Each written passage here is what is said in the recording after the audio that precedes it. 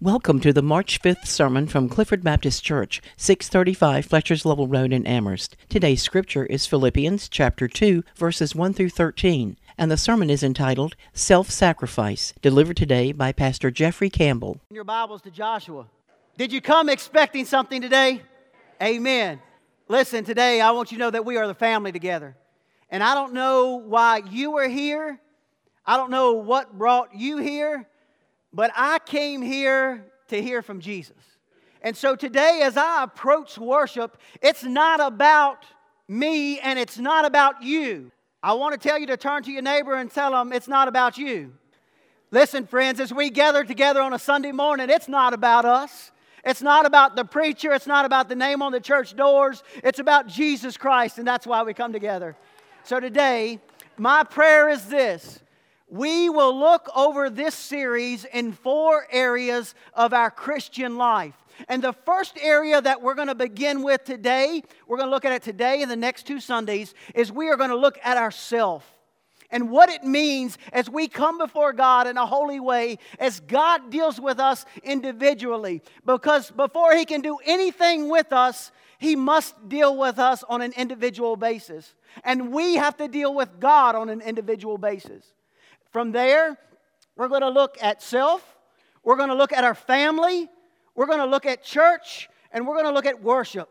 And we're going to look at why these 4 areas of our Christian life matter. So today, I pray over the next 12 weeks that we're going to learn a lot together. We're going to learn a lot about ourselves, we're going to learn a lot about God's Word, and we're going to learn a lot about each other. When we think about, it's not about me.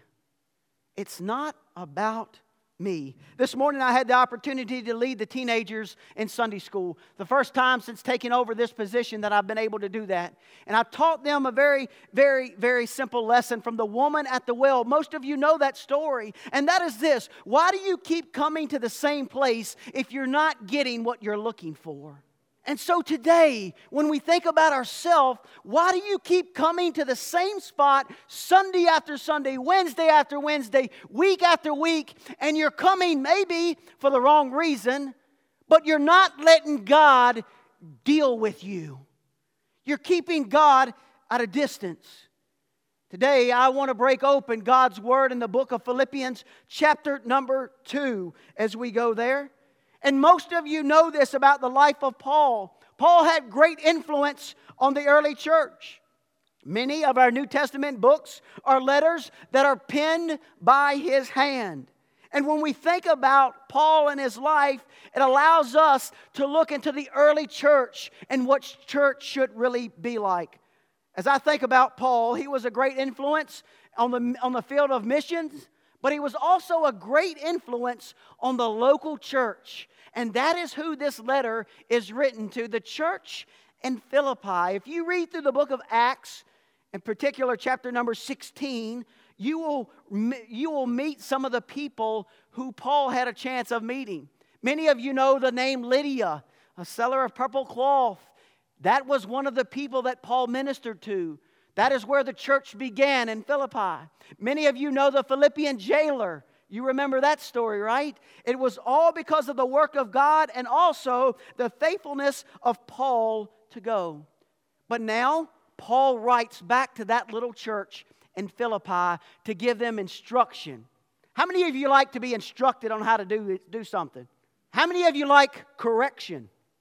How many of you like a pat on the back? Oh, of course you like that. Paul writes to this church in Philippi saying this, there's some instruction, there's some things that we need to fix, but there's also some things that you are doing really well. And so as we break open this letter of God today, I want to make it real to you, even though it was penned thousands of years ago. I want to make it real to you. Somewhere in the time frame of 60 AD is when this letter was written. And so we're thinking about, hey, that was too long ago. We don't need that today. I'm here to tell you we need it. As we look at ourselves, the first place I want to start is this. A word that you may not like, and that is this: sacrifice. Self-sacrifice. What does that look like?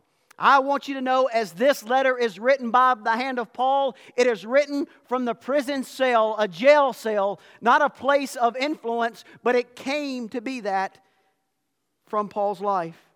It's a place of sacrifice.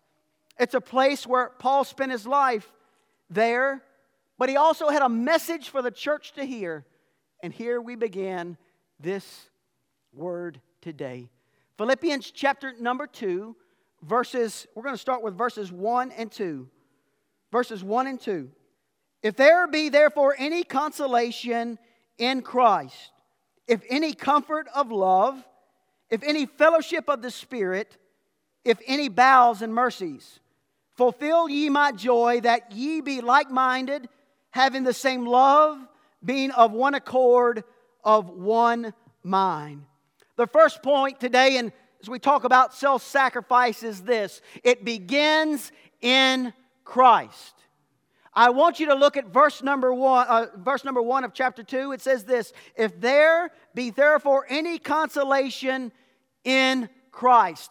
Underline in your Bible those two words. Because here's the reality of it. I can give you a lot of advice. I can be a great person, but if it's not rooted in the foundation that Christ offers, it's only but so good.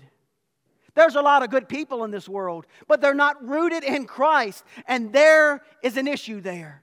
And so I want you to know, as we think about sacrifice, the only way that I can sacrifice of myself and my efforts is only the strength of Christ in me. Does that make sense? I got two people that agree with me. Okay, thank you. In Christ. As Paul writes to this church in Philippi, here's what he says in verse number 1. If there be therefore any consolation in Christ, if any comfort of love, if any fellowship of the Spirit, if any bowels and mercies. There are 4 areas that are mentioned to this church. Now, here's what I want you to do. I want you to get that great and wonderful picture of church in your mind. I'm not going to ask you this. Maybe you have a picture of church in your mind that is not good. I've been there. I understand that. And though we realize there's no perfect church, here's what church should offer the world. Listen to this. The first thing, the encouragement in Christ. Hopefully, when you are looking for a church family, or you are a part of the church family, you encourage one another. Many churches pit believers against one another. And so, friends, I want you to know that church, at least one day or 2 days out of your week, should be a place of encouragement for you. And so Paul is telling this church, you've got to be an encouragement to one another. Friends, I want you to know these people's lives were on the line for the gospel. Ours are not yet.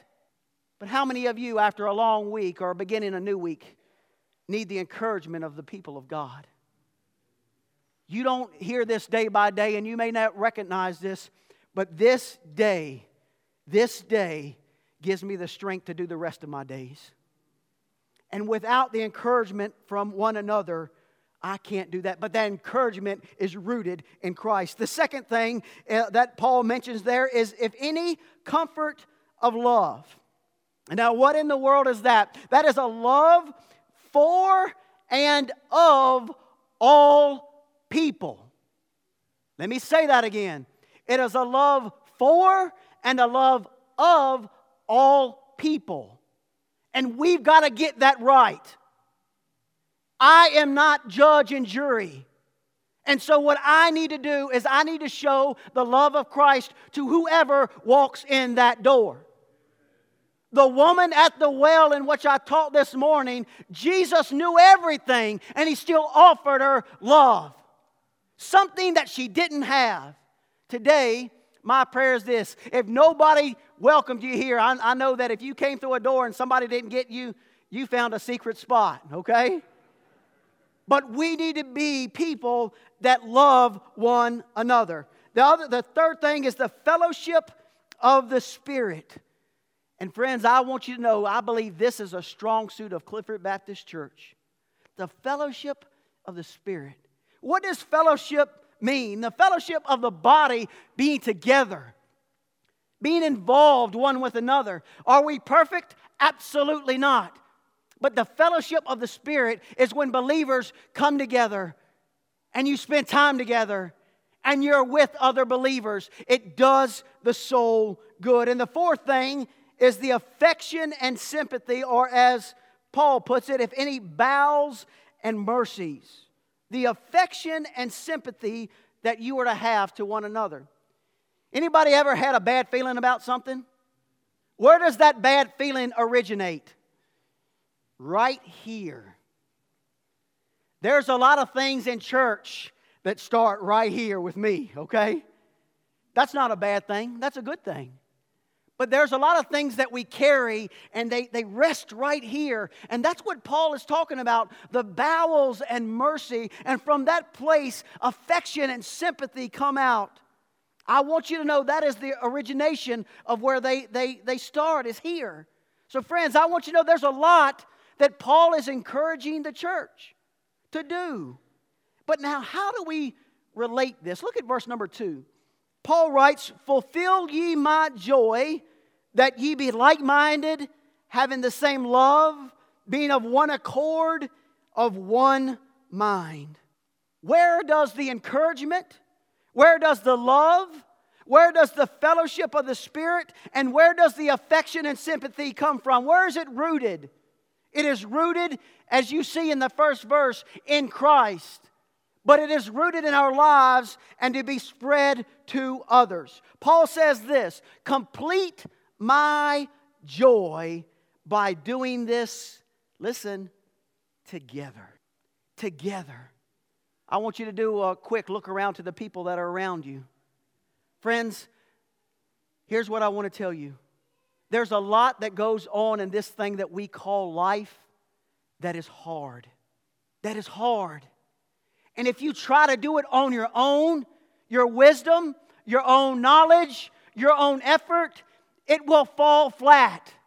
But if you have some trusted brothers and sisters that will not gossip, but will rally around you, friends, that's where we work together. The church in Philippi had to work together, and the church in Clifford 2,000 years later has to do the same thing. If we don't work together, we will fall and fail very quickly. I love the words in verse number 2 that Paul uses. Like-minded, same love, one accord, one of mind. It spoke of a people that were unified to do the work of God. Here's my question as I think about this. How can we take our eyes off of self and put them on God and others? Listen to me. How do we do that? The only way that we can possibly do that is to look at Christ first. Today, you may be here and you may be stagnant in your faith. You may be looking to do more, or you may be trying to figure out what more God has for you. If you take your eyes off of yourself and put them on others, ministry opportunities explode.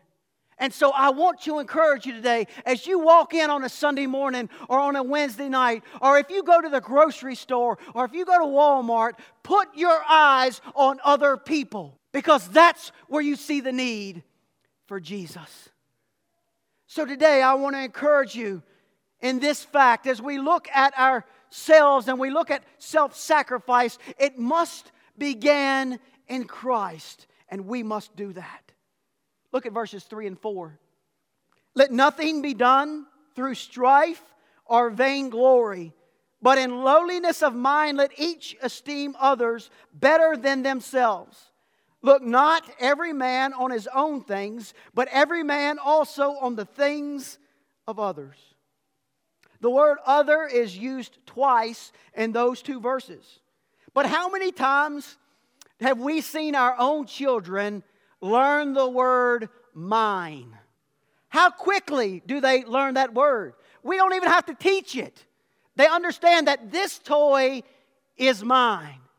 And that you spend the rest of your time trying to teach your kid to share with another kid. I don't think things change in the teenage years. And I may not think they change when we become adults.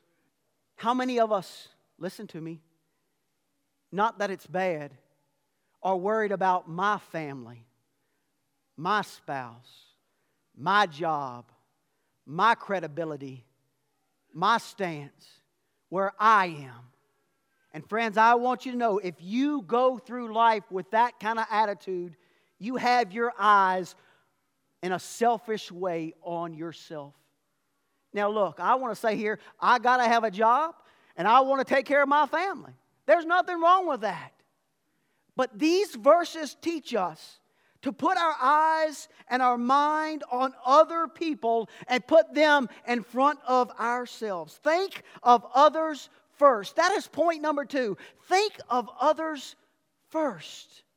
When we look at strife and vainglory and what that means, it is a selfish ambition that tries to advance yourself over others. And when you think of that mindset that invades a church, or that can invade a church, that Paul warns Philippi about, we can't have that here.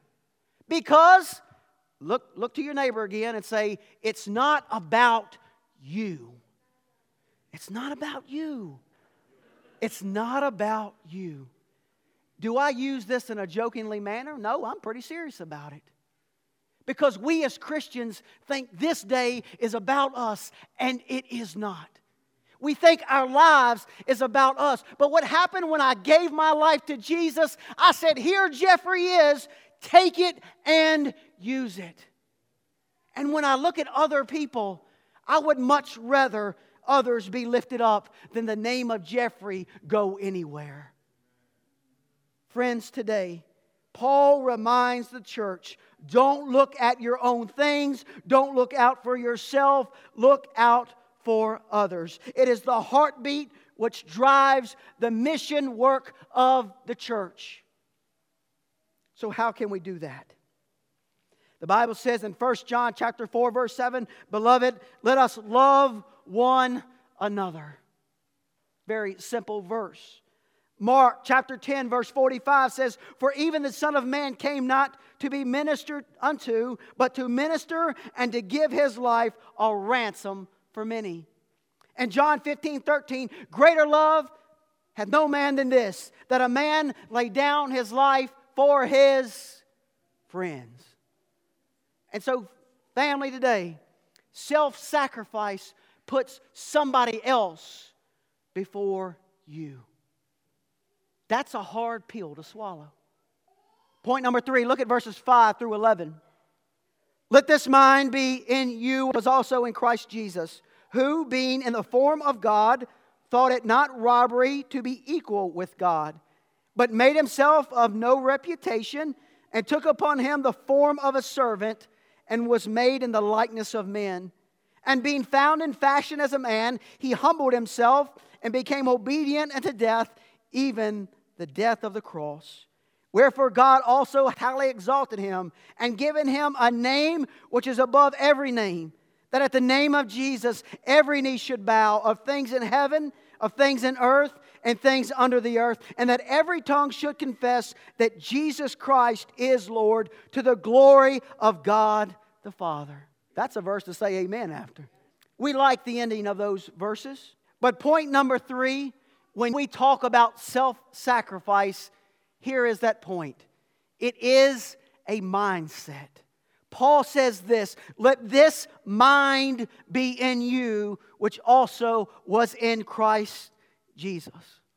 Man, Paul does a tremendous job here in explaining Jesus Christ and the person of Christ, making His way to the cross to save mankind from their sin, then being exalted as Savior of the world.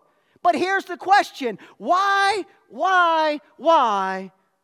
did Jesus leave heaven? Why would He do that? He would do it for every single one of us. Paul puts Jesus, look at verse number 6.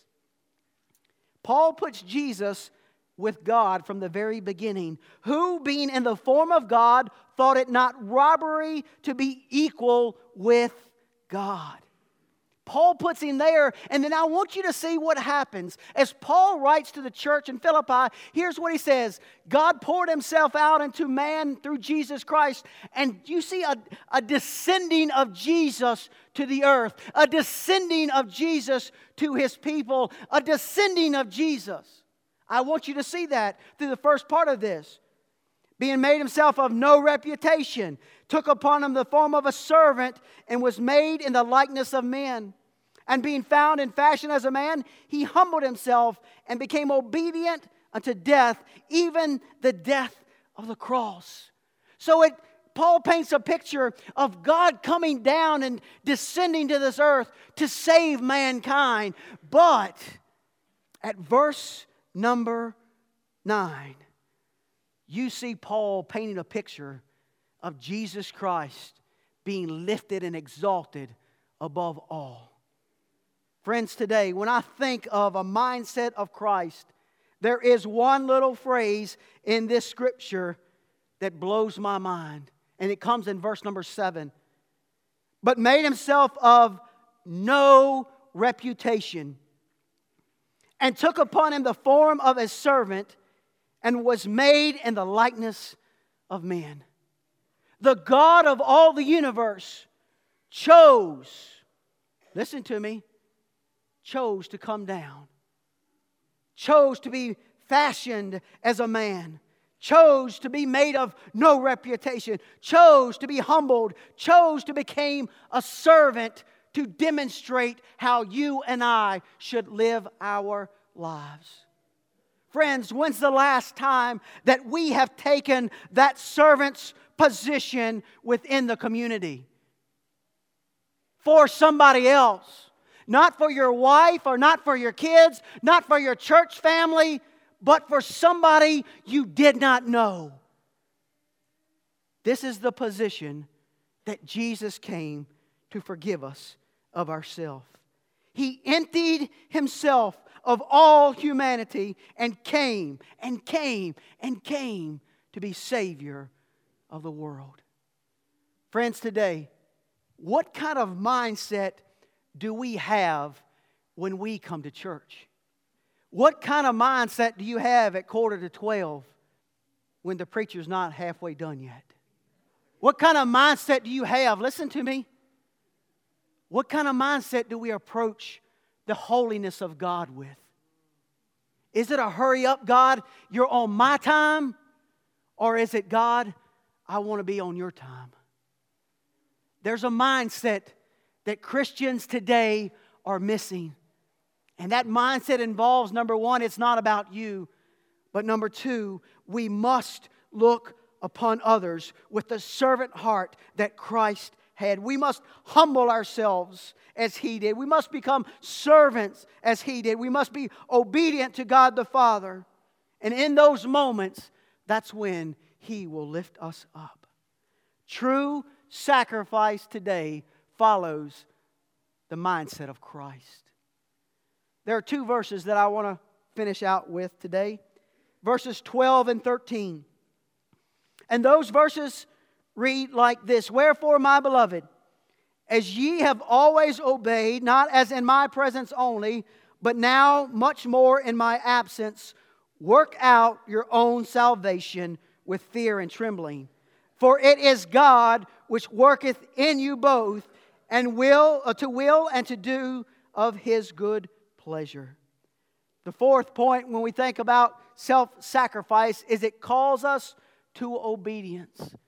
Now you've got to remember who this is going to. It is going to Christians. It is written to believers in Philippi to be obedient no matter the cost. But here's what Paul says in verse number 12. He says, wherefore, my beloved, as you've always obeyed. Do you see that?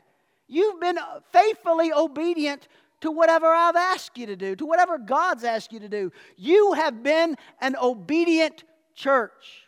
Not only when I was there, but in my absence, you show your obedience. Now, here's where I look at my own life.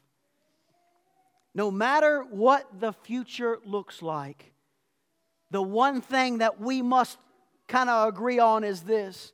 No matter what the future looks like, it calls every single one of us to be obedient in Christ. What does that look like for this many people? What does that look like in our church? Well, the answer here is given at the end of verse number 12. Work out your own salvation with fear and trembling. It is not my job as the pastor to tell you exactly every decision you need to make. You've got to work some things out on your own. And Paul is writing to a church where his presence is not there. He's in a jail cell. The church must continue on. So he invites them to work out their own salvation with fear and trembling. What in the world does that mean? Well, here's what it means. You must apply faith to your life. You must imitate Jesus. You can't become more like Jesus unless God does the work. I'm going to give you two examples here. The written word originally in the Greek is written to that of a mine. All right, everybody get a mine in your picture as the whatever you're mining for is underground. It is there. You know it's there. You've got to work to get it. So as we work out our own salvation, as you've been saved, it's there. But it's up to you to live your life and to work it out, spending your life trying to live for Jesus, whatever that looks like. Your life lived for Jesus will look very different than my life. We may have some of the same things, but it's up to you to work out. The other analogy I want to use is a math problem. Anybody here like math? Good, I don't either. Actually, I don't mind math. But here's the thing. In school, I took math. You could do one of two ways. You could do that math problem and you could get the answer and you could give the answer. But if you do not show your work, you get half credit. If you show all your work and the steps you've taken to figure out that math problem, you get all the credit if you get it right. Now picture that as your salvation. When you think about your salvation and you're working out your salvation, what does that look like? What are you showing? Works will not save you. Listen to me, okay? But God working through you will allow your salvation to be worked out. That's what it says. Look at verse number 13. For it is God which worketh in you both to will and to do of His good pleasure. Back at me real quick as I close this down. There are some of you that are not getting full credit for your faith. Because you're not letting God work through you to get everything that is intended from the Christian life. And so, though you may spend hours sitting in a church, friends, church don't cut it. Church doesn't cut it. That's just a small piece of the pie to show our faithfulness. The Bible is clear that works will not save. Ephesians chapter number 2, verses 8 and 9. Here's what God's Word says. For by grace you are saved through faith, and that not of yourselves. It is the gift of God, not of works, lest any man should boast. You cannot work your way to a salvation. That's not what I'm preaching. But once you are saved, there is a gold mine that needs to be mined. And you need to let God go to work. And you need to let God chip away. And you need to let God direct you on what you need to do and how you need to spend the rest of your life serving your great God. Is that clear? I'm tired. I'm tired of Christians, number one, getting a bad rap. But I'm tired, number two, of Christians not getting the full blessing of salvation. Because we're not doing the work. Imitate Christ. Imitate Christ. Friends, today I closed the book on self-sacrifice. I closed the book today on our sermon. But here's what I want to tell you. As you think about the full benefits of the relationship you have with Jesus Christ, are you getting all of it? Are you getting the blessing of laying your life down and serving someone else? Are you getting the blessing of hitting your knees when somebody says, "Will you pray for me?" and praying? Are you getting the blessing of possibility of your life leading somebody else to Jesus Christ? Friends, I want you to know that I believe that these are some powerful words that we look at today. And we as a church have some work to do. Today, as I think about an invitation, I want to extend an invitation to anybody who feels like God is working. God is working. Jeffrey, I don't know what that looks like. I spent 10 years of my life trying to figure out what God wanted me to do. And at 40 years old, I'm not sure I've got it all yet. I'm nowhere near that. But it's okay to say, "God, here are my gifts. Here's where I'm good at. God, here I am. Use me to influence somebody else's life." Today, if that's your prayer, I pray that you will come. But also, a note to self. If you have not sacrificed self, here's what I want you to consider today. Get your eyes off of you and look to how you can help somebody else. For Jeffrey to get better is not to lift Jeffrey up. But for Jeffrey to get better is to build those up around him. Friends, today, I pray that is our mindset together. That we put others first, using Christ as our example. As Paul lays out the perfect sacrifice for the sins of every person, he leaving heaven, coming to a cross, dying for sin, that is the picture of salvation. And then one day, and one day soon, he will be lifted up as Lord over all. Today, if you are here and you feel the Holy Spirit working in your life, that you've never sacrificed your heart, your life to Christ and say, "Christ, here it is. It's yours. Take it." I'm calling you to that point of sacrifice. To lay down your life and to pick up the life that Jesus offers through His shed blood on a cross. And forgiveness of your sin. That you can have a relationship with Him. Today, church family, what does self-sacrifice look like? How can we get better?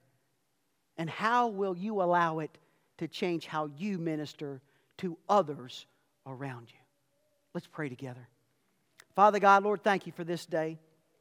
Thank you for this opportunity where we come before your holy word and before a holy God. In this moment of invitation, Lord, I pray that your Spirit would move. It would move in such a way, Lord, that it would bring people to the foot of the cross. It would allow people to look at themselves. God, I pray that as we look at ourselves, Lord, that as we see others, it matters. God, I pray that we as a church will always be in our community looking to change people's lives with the gospel of Jesus Christ. I pray every individual life in this room is a representative of that life-changing power. Today we offer this moment of invitation for that one that needs Jesus as Savior, for the one that has backslidden and fallen away and just wants to come back to the Father, or that one that simply says, "Lord, help me to be more like you." Lord, take over this time, I pray, as we do business with you. In Jesus' name, amen. Clifford Baptist Church invites you to join us for worship every Sunday morning at 11 a.m. For more information about our church, please call our church office at 434-946-0555.